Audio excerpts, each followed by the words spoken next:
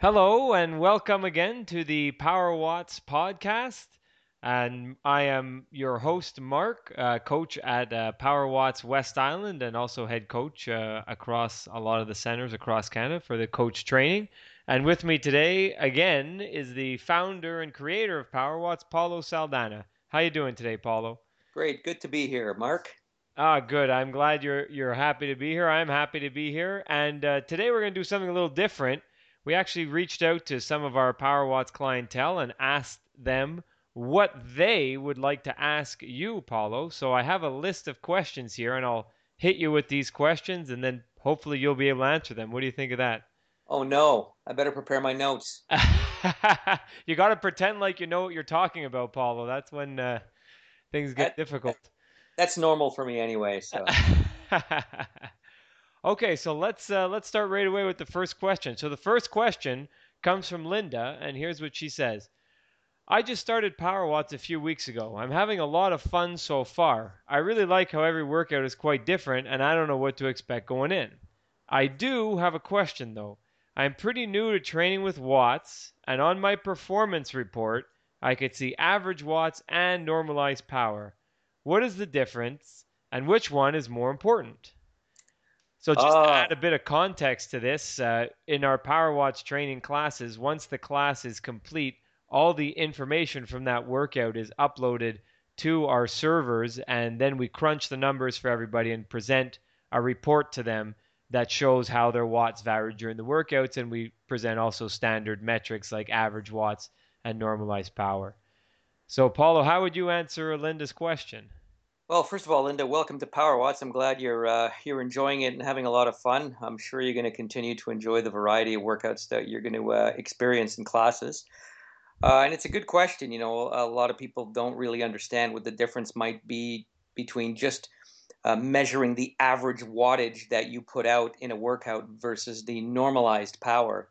And essentially, what it is it's normalized power is like an algorithm that calculates the weight of the wattage and how much time you spend below and above your threshold in a way that better represents the true physiological work that your body is doing. So, take as an example, let's say you do a 3 hour ride outside that's a very hilly race or course that you're doing with a lot of accelerations where the power output is very erratic. And let's say at the end of that 3 hour ride, your average watts are 180. Um, the normalized power may actually be 225 because it actually weighs the time you spend below and above in a different way so that it can give a better representation of how hard that felt for you and how much stress that presented to your body, as opposed to holding 180 watts steady state where your perceived exertion might be, let's say, 5 on 10. If I was to say to you, hold exactly 180 watts in a steady state effort, you might say to me, well, that was a 5 on 10. But if I said to you, hold 180 watts average, but I want you to do it in a way that goes 0 to 50, 110, 230, and you kept doing that, well, that would be a lot more fatiguing, and your perceived exertion might actually be a 9 on 10 to do exactly the same average watts, but the normalized power takes into account that difference of the stochastic nature, stochastic meaning the up and down nature of cycling. So the in the example that you gave, say you go from 0 to 250 to 110, in the end your average watts might be 180, but your normalized power might really be 220. So the 220 is a better representation of the total metabolic effort you put out, better than what the 180 indicates. Is that more or less correct? Exactly. And, so that's basically the difference. The question about which one is more important is really, they're both important. And I think that people tend to look at normalized power when they're trying to look at giving an athlete a workout that's stressful for them, or looking at the stress of a race if you happen to go to a Gran Fondo, or you're looking at a bike racer that did a very long stage with a lot of erratic attacks in it. If you want to get an indication of how much effort their body put out, it's better to look at normalized power. It gives a more accurate representation. Okay, so I think that's a good answer to Linda's question. Hopefully, she's happy with that answer. If not, I'm sure she'll let us know and we can answer even in more depth if she's interested on the next show. So let's move on to the next question. So this one is a little long, Paulo. I'll read the whole thing. It's coming from Dave, and here's what he has to say. Hello. I've been training with Power Watts for 2.5 years, and I have improved my 20-minute power from 212 watts in my first 20-minute time trial to 260 watts just a few weeks ago. Well done, Dave. That's a really nice improvement. So then he continues. Thanks so much for the help. This season, I signed up for a 70.3 triathlon in June. It is my first triathlon. I know I have no chance of winning or anything like that, but I want to do the best I can. Don't we all? I'm decent in the water. I won't die of drowning, he even wrote, so I'm not worried there. Cycling is by far my greatest strength, and my running is only okay. How should I pace myself? Should I go harder on the bike knowing it is a strength and then see what happens on the run? Or should I be more conservative on the bike, saving the legs for the run? And more specifically asks, what percentage of 20-minute power should I aim for as an average wattage? And if I ever do a full Ironman, what kind of power target should I have? Thanks so much. So that's a pretty loaded question there, Paulo. So maybe we'll tackle these one by one. Well, Dave, that's a four-part question, and I don't really answer those. So You can only handle one question at a time, right? one at a time. My ADD prevents me from doing much more than that, but I'll give it a shot here. So seriously, I think that you know, first of all, congrats on your improvement. That's phenomenal. Go from 212 to 246. So glad to hear that you're on board with Power Watts and getting results. And I think with regards to your triathlon, first of all, I think if you're going to do your first triathlon, everybody's objective in the beginning should be to just finish. You know, and to have an objective of going a particular time or a particular pace might not necessarily be realistic in your first race, but I can still give you some guidelines. And I will say that for you, uh, you have to remember that pacing in these solo events like triathlons or even time trials, where you're entirely based on endurance and your pacing is very very steady and straightforward, as opposed to something like road racing where there's attacks and a lot of movement up and down in the power spectrum. I think it's something that you can use a power meter to try and help you, or use the perception of the power that you're doing in your power watch class to try and understand what feels from a perceived exertion perspective like something that is doable for a particular length of time. And that's something that you're going to see more of when you go outside. For example, if you're training indoors and you're now holding 246 watts, and you have a power meter and you go outside, what you need to try and do is start breaking your training into segments of, let's say, 10, 15, and then up to 20 and 30 minutes, where you're doing between 70 to 80% of that 20-minute power, because that's going to be right around the level that you're going to be doing in your half Ironman bike event. So typically, what I recommend for athletes in a half Ironman race is for them to kind of give themselves a window, and that window was generally between 75% of their 20-minute power and up to 85% of their 20-minute power, especially if it's a relatively flat course. If it's a hillier course, you can open that, how you give permission for that power to go a little bit further down, even as low as 60% and 50% sometimes.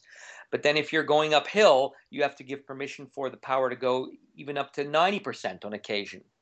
So what that does is it allows you to ride with a window that you can adjust to the terrain on based on what you're encountering. And that's going to give you a good sort of pacing strategy for your first event. But the most important thing is for you to be able to do this in training in broken pieces. So you might get up to the point where you're actually doing 2 to 3 hours total of work in the 70 to 85% power range, within a 4 hour ride. So you might start off with, 10 sets of 8 or 10 minutes, and you might trim the next week down to 6 sets of 10 to 15 minutes. And you might trim the week down after that to 4 or 5 sets of 15 to 20 minutes, to the point where you're actually getting to 30 to 45 minutes of effort at that intensity. And what that's going to do is going to stimulate your body to try and be able to hold that sustainable power throughout the event. And the event of the race is probably going to take you somewhere between, let's see, maybe 2.5 to 3.5 hours or so, depending on the type of terrain that that course has. So that's what I suggest for that part of it. Second part of the question, I guess. I mean, the other thing too, I think you should make sure of is that you understand that consumption of food or calories and hydration is super important, and you're going to have to practice in your training to be able to consume about 250 to 300 kilocalories per hour on the bike to try and make sure that you don't deplete your glycogen stores when you're on the bike. So that's super important as well. And the last thing I'm going to say about that is that you also want to try and make sure that when we know that in a half Ironman and Ironman races that there's what's called a decay of cadence, and that means that you get a little bit neurologically fatigued and your leg speed and your cadence goes down. So I would suggest that knowing that that's going to happen, you start at a slightly higher cadence than you're comfortable at, so that when your cadence does decay, that you're decaying from a higher level to a medium level as opposed to from a medium level to a low level. And what that's going to do is it's actually going to save your legs a little bit for the run, which goes into the second part or the third part, I think, of the question that you had, which is how hard do I go on the bike in order to save myself for the run? Well, those percentage guidelines I give you are important, but you want to try and also combine that with a gear that spins your legs a little bit more so that you can have decent turnover when you get to the run, and that your muscles are not so depleted and fatigued from those lower geared, higher strength efforts, so that you can actually run to your limited capacity that you mentioned you have. You can actually maximize what you can get out of it. So that's kind of what I can give you for the four-part question. Any more that I missed, Mark? Well, he also asks if I ever do a full Ironman, what kind of power target would I have? Okay, so on a full Ironman, it becomes a little bit of a different animal. I've always said to people that the Ironman is an exercise in the conservation of energy and the ability to digest and absorb throughout that process. So I would suggest that if it's going to be your first Ironman, that you err on the side of conservatism and that you actually give yourself a window of anywhere from 65 to about 80% of your CP20, which means that you're probably going to hold somewhere around 73 to 76% of your 20-minute power, which would be a very good effort. Now, remember, you have to do the training to get to that point. So if you're able to do the training, you should be able to hold somewhere in that window, of course, depending on the terrain of that course. So, and the other thing that you might want to keep in mind is that, you know, as we talked about normalized power before, you want to make sure that your average power and your normalized power are relatively close to each other. You don't want a low average power and a higher normalized power, because it means that you have been too erratic in your efforts. And you want that variability to be as little as possible so that you don't burn matches, quote unquote. So make sure that your pacing is very, very close in terms of average power and normalized power. The last thing you're going to have to keep in mind too in an Ironman event is you have to give yourself permission to adjust your pacing based upon the environment. And principally the environment, I mean the temperature and humidity. As you may have heard, you know, when it's very hot, it's much harder to do physical work and you dehydrate a little bit more. So you want to make sure that you have to adjust your power down. Let's say it's going to be a 95-degree day, and you know that. Don't stick to your objectives of 75%, let's say, as an example. You might want to tone it down 2, 3, 4, even 5%, depending on the level of heat and humidity. Hmm. So, nice answer. I mean, a four-part question became a 10-part answer, but I guess that's a good way of going about it. And I'm actually going to ask an additional question that might come to Dave's mind after he hears your response. So let's say he's not sure whether he should be closer to the, say, the 70% target or the 80% target for his half Ironman because he doesn't know if his legs can handle the run afterwards. Would you suggest that he do uh, bike run workouts where, say, one workout maybe he'd ride at 70% for a while and then run, and another workout he'd ride at 80% for a while and then run to see the difference? Like, what do you think would be a good protocol for him to try? Well, I mean, I definitely think that trying to play with what they call bricks in triathlon, which is a bike to run workout, would help him answer that question. It's interesting because some people run really well off the bike and they're not necessarily great runners, and other people run really poorly off the bike and they are great runners because it does interfere with the stride, you know? So I would say that he's going to learn a lot of these things in the training that he does leading up to the event, but that he should start a process where he can maybe build a program to explore that. For example, do a ride where most of your intensity is around the 70 or 75% range and see how that impacts your run right off the bike for 10 kilometers. And then build the spectrum up to maybe 80% and see how that impacts you. And you'll know kind of where your breaking point is a little bit, especially if you extend the run a little bit as you get used to it. So I would say that it sounds like I'm giving you that he should do trial and error, but he should do trial and error because everybody's so different that you don't really know until you get out there and try it. But my recommendation is definitely to be conservative, start at the lower end of the spectrum, and see how that feels for the run, and tweak that up from time to time when you do the bricks so that you can find out where your break point is. Oh, well, that sounds like you gave him a great starting place where he can start to experiment and figure out which works best for him. So, Dave, I hope you're satisfied with that answer, and let us know how it goes after you do a couple bike run workouts. Feel free to reach out and tell us how it went. Great. So let's move on to the next question. So this one's coming from John, and he writes, "For the last few Power Watch seasons, I've always done really well in workouts that involve longer intervals at steady power, but anytime the workout has power outputs of like 125 or 130% or more repeatedly, I tend to fail on a lot of reps. Sometimes when the high powers are on uphills, I am all right, but when they're on the flats, forget about it. Is there anything I could do on the bike or off the bike, like running or weightlifting or something, to help me improve on the shorter, more intense intervals? Any advice is much appreciated." So, what do you think, Paulo?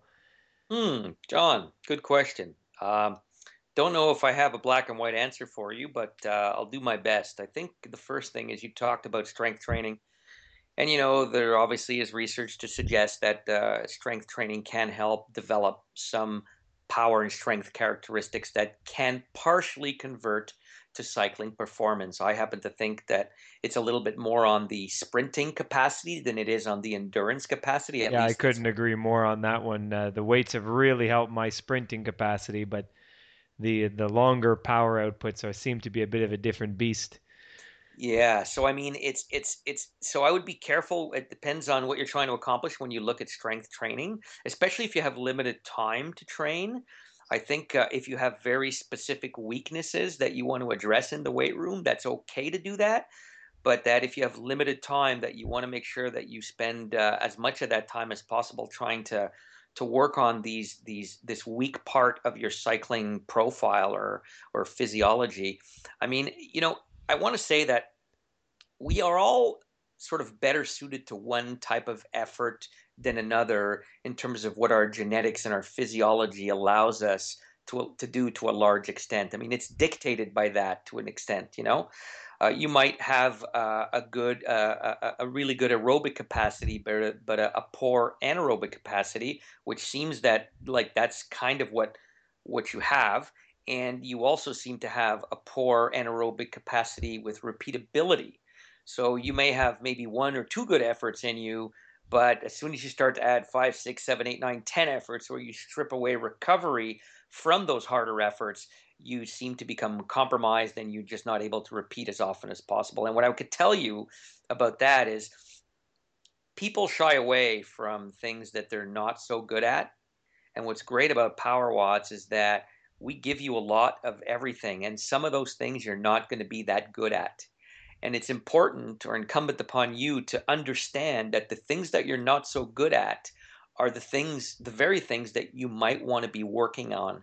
And so, what I would suggest to you is that maybe you take that knowledge and try and either work with a coach to try and improve that anaerobic pop and anaerobic capacity there's many different strategies to do that. One of them is to help you a little bit in the weight room, but more importantly to do very specific drills on the bike that can help to address those things.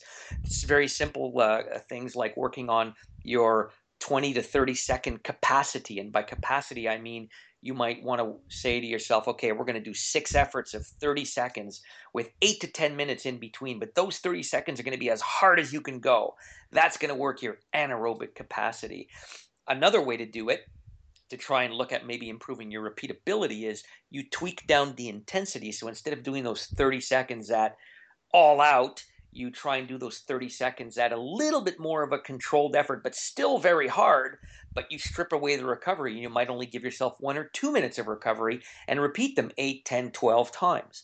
Those are the kinds of efforts that are going to give you a better capacity to add matches to that match book that you want to be able to burn in these Power Watts classes, and then eventually outside to the real world.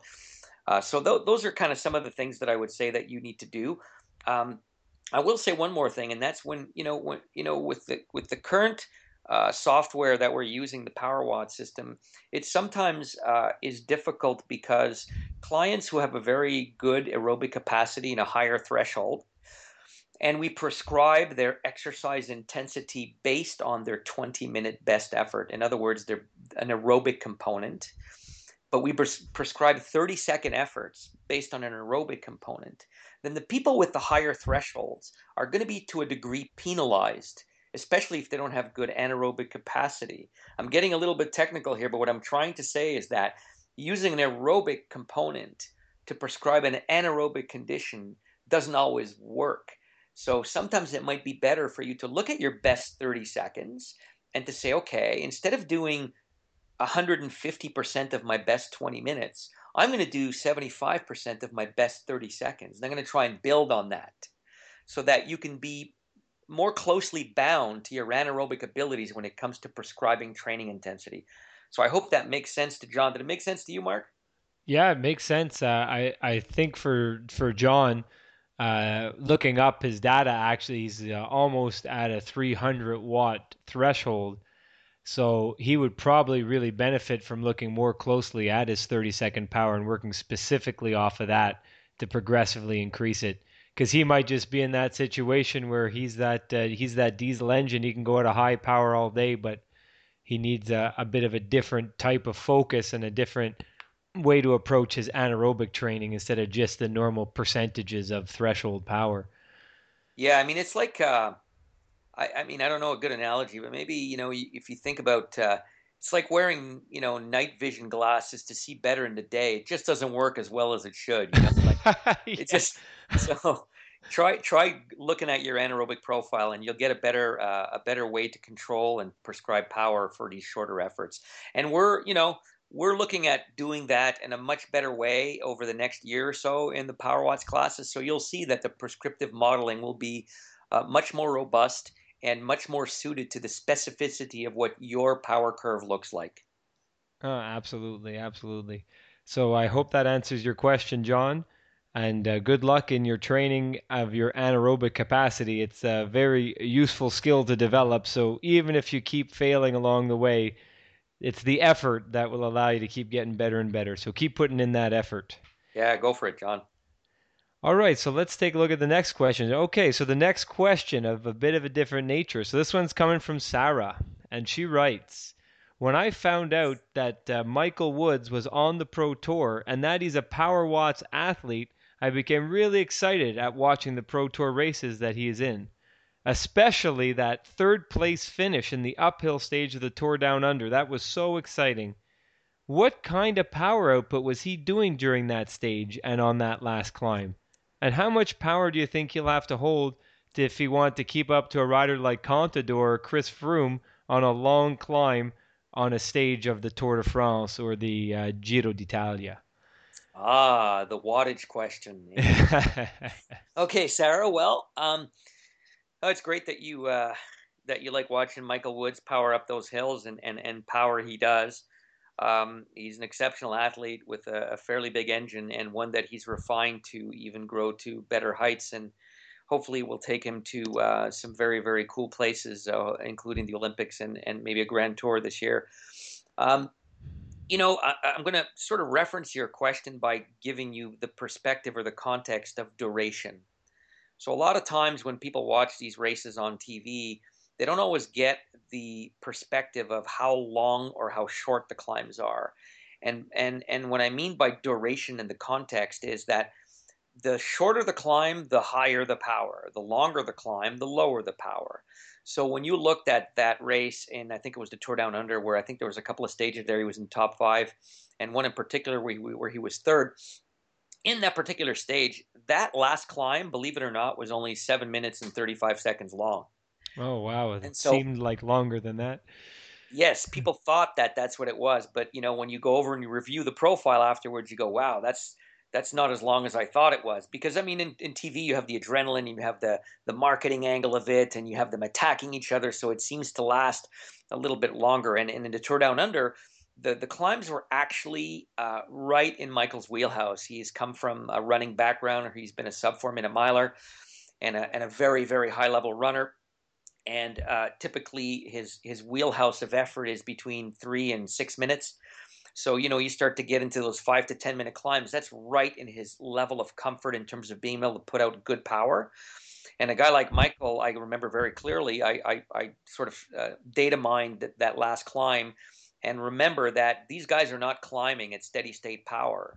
They're climbing at a very erratic power because there's constantly attacks and surges and sitting and standing and attacking and looking at the other guys and dropping back. And so there's a lot of that going on. So I know that for a fact that Michael held about 445 watts for that last climb. Wow. But I know that he was hovering on a steady state level between 400 and 450, but he was surging to between 550 and 750. And those are the kinds of efforts that it takes at 63 kilos. Remember, 63 kilos is not very heavy Yeah, yeah, it's a to pretty to light guy. to make the selection, of the 150 riders to the top 5 or top 10. And I would say that the longer the ride goes on, the lower the power goes. But there is some sort of human limit that I've seen in terms of the data that I've looked at over my years of collecting information on athletes and working with different athletes at different levels. And this relates a little bit more to the Froome and Contador question.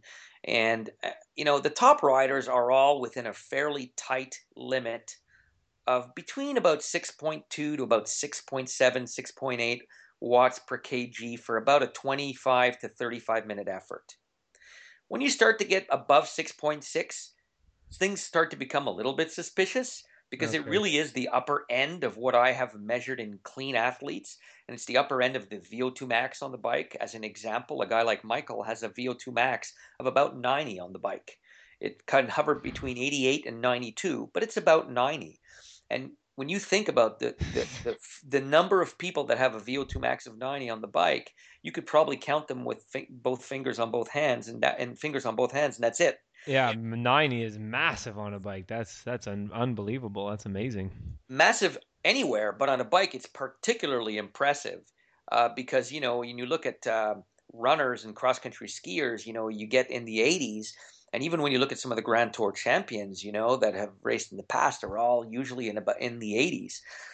And the reason why Michael has ascended to these levels fairly quickly is because he had that engine, and then we stimulated that engine in a very short time frame, 3.5 years, with a lot of intensity based training, and he adapted very well to that. He absorbed it, he responded to it, and now he's at a level where he can consistently put out those kinds of efforts on a regular basis. So the to answer your question though about average power and what kind of efforts he puts out in this whole race. So let's just say the race might be 4.5 hours long. it's a good opportunity to highlight the difference between normalized power and average power, which was part of our discussion earlier. I think it was Dave who asked that question, or maybe it was maybe It not was Dave, actually it was Linda that Linda. asked that question. It Yeah. was Linda. So you know the normalized power for Michael Woods in that race was about 310 watts for 4 hours, 309 watts for 4 hours. Wow. But his average power was about 208 watts. Wow, that's a big differential. Were there other little climbs along the way that he had to punch up to stay with the group? Yes, and that's Okay. why there's such a big difference between his normalized and his average. In a flatter stage, you'd see less of that, but you still see a lot more variation than, let's say, in a triathlon or something where you're going steady state. Because even moving around in a peloton, it takes a lot of effort. You have to fight the wind, you have to surge and pass people. And they say in a peloton, if you're not moving forward, you're moving backward. You're never really staying in one spot, because if you try to stay in one spot, you're moving back, because you're always getting people trying to pass you in the peloton. Mm. So strategically, it's super important to do that. And for a guy like Michael Woods, he's been learning the ropes, but I think he's improving every year, and I think we'll see some good things from him this year. Wow, so that's it's quite amazing to hear the level of power output and the difference between the average watts and the normalized power for a stage like that. So, do you have time for one more question, Paulo? Yeah, a few more. Yeah. All right, so let's take on the next one. So this next one is coming from Tony, and he says, "My favorite part of the Power Watts program is when we do workouts that have sprints based on my 5-second best power. Even though my 20-minute power is not the best, I feel that sprinting is my strength, so I feel really good after I do a solid sprint, and I'm really happy to have those as part of the Power Watts program. I was wondering what kind of power a sprinter does at the end of a race to win the race or win the stage. I was so excited when I cracked 1,000 watts, and he mentioned he did 1,024 last month for the first time in a while. Pro riders must be able to do so much more. Or is it the 10-second power or 15-second power that's more important than the 5-second power? Because it seems that sprinters are sprinting more than 5 seconds at the end of a race. Also, how much power is the sprinter holding while in the lead up to the sprint? It must be really high since they're going so fast, right?" Well, Tony, not always. If you look at the power file of a sprinter in a pro tour race that's being led out, whether it's his team or whether it's a group of other riders that are trying to vie for the finish, you will see an extremely erratic line going from 0 to 1,000 very regularly, Oh, wow. very regularly. And that's because the lead out train has to cope with other riders trying to sneak in, turns, speeding up, slowing down, trying to make sure they cover attacks. So you see a massively erratic power file, especially in the riders who are trying to cherry pick the race who don't have a lead out train. If you have a lead out train of 4, 5, or 6 riders that are setting a very, very high tempo and leading you, let's say, as the sprinter to the finish line, there's less of an erratic behavior, but you're still going to get a lot of jumping around from 250 watts up to 550 watts and back down again. So you have to be able to survive that. So, the power outputs, to answer one of your questions, that the sprinter is going under or is subjected to for these lead outs is variable, but it's not sustainably high, because sustainably high would ruin the sprinter's legs. Sprinters have a really good neuromuscular capacity, and they're able to surge and recover very quickly from that surge. And if you don't make them do these long, hard surges, if you do 3, 4 seconds, 2 seconds at a time, then they'll recover from that and they can still have a punchy finish. And I will say, though, that your power output on the power watt system that we have, cracking 1,000 watts, is very good. Not many people are members of the kilowatt club. So welcome and congratulations. Um, and I will say that that's a very, very high power. I don't know what your body mass is like, but if Yeah, your he body didn't mass mention it is, in the if it's if question. it's if it's lean and light, that's very good watts per kg. So that's really what's going to determine to an extent your speed and your finishing position in the race to a degree. You would be surprised at how low your power output is, or your peak power output is, in winning a professional race, especially at the Pro Tour level.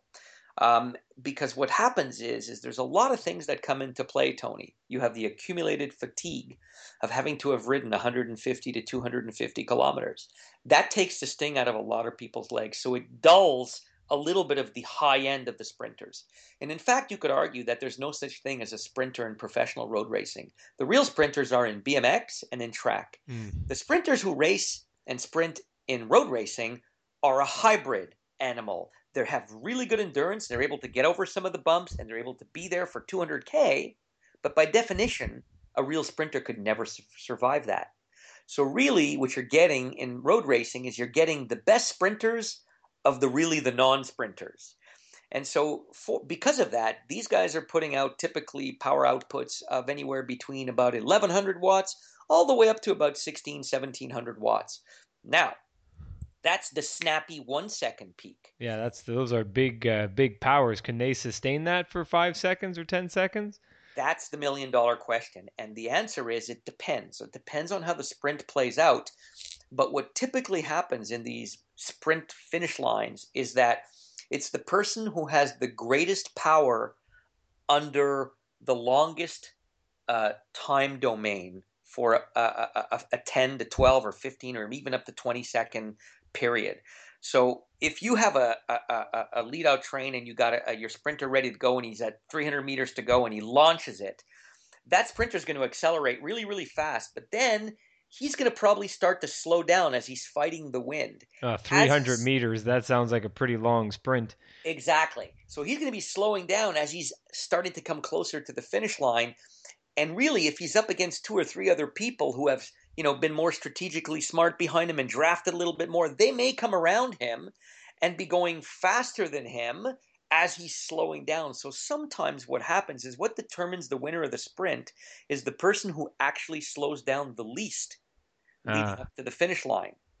And the best way, though, to win a sprint is to be strategic, to have as many horses burning matches at the front for you as possible, and the timing of when you put out your 10 to 15 second power. And that's really a function of how rested you are and how much natural power capacity you have. And everybody's different in that regard. But to answer fully your question, you're looking at between 12 and 1,600 watts as typical power outputs that are won by sprinters who are weighing anywhere between 65 and 75 kilos. Also, a nice specific answer for you there, Tony. And also, I would like to congratulate you on being a member of the Kilowatt Club as well. And just because the pros are putting out those high numbers, don't feel like your numbers are inadequate. That's a great performance, especially in a Power Watts context. Agreed, 100%. All right, Paul. So we got one question left. So this one is a little bit longer, so I'll whip through it quickly and then hopefully we can answer. So this question is coming from Lance. He says, yes, Lance. I'm not sure which Lance, but let's see what the question is, and then we could figure out which Lance it might be. Hi. First, thanks for all the Power Watts programming you guys do. I have found the workouts this season to have great variety. Well done. Well, it's our pleasure, Lance. We like to keep things exciting and interesting in our workouts. Now to my question. Whenever I do long rides, I tend to fall apart after exactly 120 kilometers. It's funny. Before that, I feel good, really good. I can keep up with the group, and I'm solid on the hills, even if it's a hilly ride. But after 120 kilometers, my body just lets go. It's like there's no energy in the legs. Sometimes I just feel a general emptiness in my body.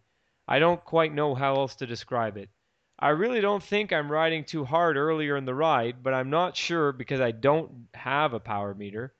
And I also always make sure that I drink and eat a lot during the ride, but maybe it's not enough. But I gotta say, I don't really get hungry or thirsty while I ride. Because of all this, I'm a little nervous to sign up for a 100-mile Gran Fondo ride, but I do want to complete one day to check it off my bucket list. Do you have any training tips or nutrition tips as I start to transition to riding outside now that the snow has melted? Thanks a bunch. Okay, Lance. Mark, are you sure that's not really a question coming from you and you're just pretending that's Lance? You want some free coaching or something, Yeah. Mark? Or have you just been riding with your Uncle Nick? Yeah, well, keeping up with Uncle Nick is pretty tough these days, So I will definitely, whatever advice you give our friend Lance here, I will be listening in very closely. Okay, well, Lance, the first thing is most importantly, if there's any way that you can get yourself a power meter, that would be the best way to really figure out whether you're as correct with your pacing as you think you might be. Because you would be surprised, especially in the group environment, we always tend to overdo it and work in a harder level than we think we're doing. And a power meter can sort of help solve that riddle a little bit because we always have adrenaline and we always have the sensation of euphoria a little bit. And we're always more motivated when we're around other people. So a power meter can help to demystify that and say, wow, I'm going 280 watts and I only felt like I was going 200. So that'll help. And that may help to sort of pace you a little bit better and help you understand that you can start a little bit lower and try and see if you can sustain your effort so that you don't get that 120 kilometer bonk from the sounds of it.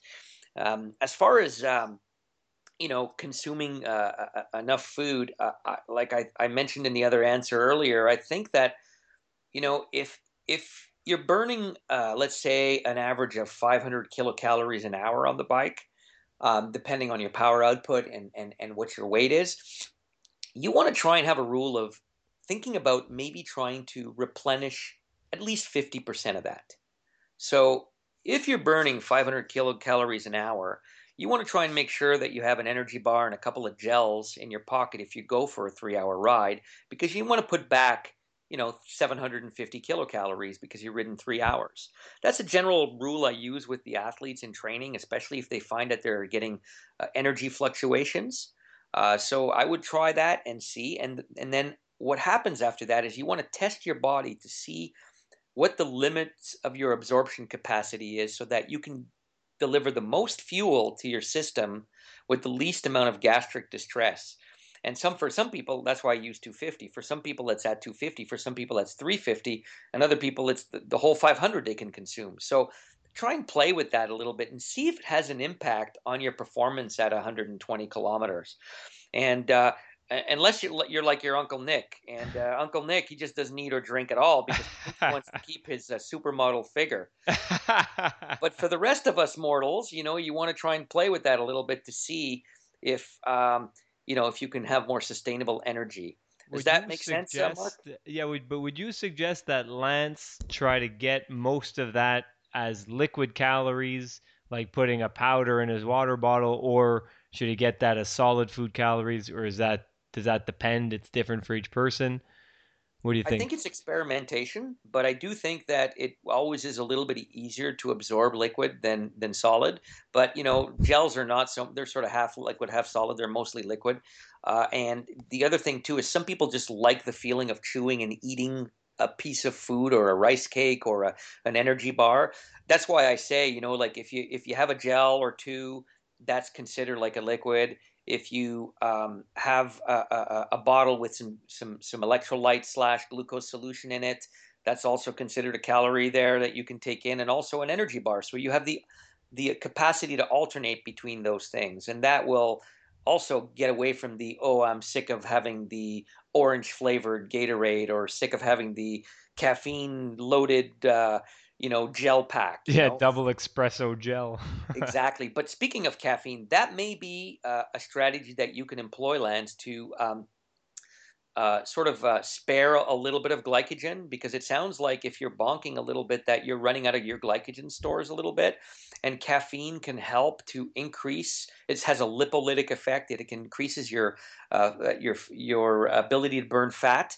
And so, if you have a greater ability to burn fat earlier in your ride, you're going to spare what we call liver and muscle glycogen stores. And if you spare those liver and muscle glycogen stores, you'll be able to continue at the same pace for longer. So that might be a good strategy for you to employ. And let's say Lance, he gets that 120-kilometer mark, and despite all the good suggestions that you've given him thus far, let's say he does fall apart and get that emptiness in his body. What would you suggest that he do at that point to try to pull himself back together and get that extra 30 or 40K in to get to that 100-mile mark? Well, I mean, I've never seen anybody not adapt to being able to extend their rides, so I'm sure it's something to do with his pacing or his nutrition. But if that does continue to happen, what I would try to do is maybe give him a break at 60, 70, 80 kilometers into the ride and maybe stop, have something to eat, stretch out a little bit, and try and see if the same thing happens at 120K. I'm curious to see that because it may only happen at 130 or 140, and it could be that he just needs to expand his envelope of putting out power for more than 2 or 3 hours. And if he gives himself a break, he'll be able to do that a little bit more easily, you know. The other thing he might want to do is pay attention to the gearing he's using. Maybe he's over muscling it with his gearing. So he might want to go to a slightly lighter gear so that he's not always undergoing what we call time under load. So there, you know, his cadence is low, so his muscles are perpetually contracting. So he doesn't get that recovery mechanism or the muscle pump action that's going to help to kind of continue the blood flow a little bit through his legs. So those are all strategies he can do. He can also try and maybe choose a group that's not going to push him so hard, so he doesn't have to start so Yeah, maybe fast. he's going out with too strong of a group. That's a Well, good I'm sure he's possibility. riding with Uncle Nick. That's Yeah. probably the problem. Well, so Lance, that sounds like a couple strategies that you can try. So it's not quite time yet here in our neck of the woods up in Montreal, where about we live, to start doing those 120K rides, but they'll be right around the corner. So once you get a chance to do 120K or a little bit more, please do let us know how it goes. And if you'd like any further or more specific advice, don't hesitate on getting back in touch with us. Fantastic. All right, Paul. So that's all the questions we had lined up for today. So thank you very much for your answers. Thanks, guys. Until the next time, Mark. Yeah, and next time for you listeners, we're going to try something a little different. So next time we're going to add a video component to it, and Paul is going to show you guys some power files of different types of riders.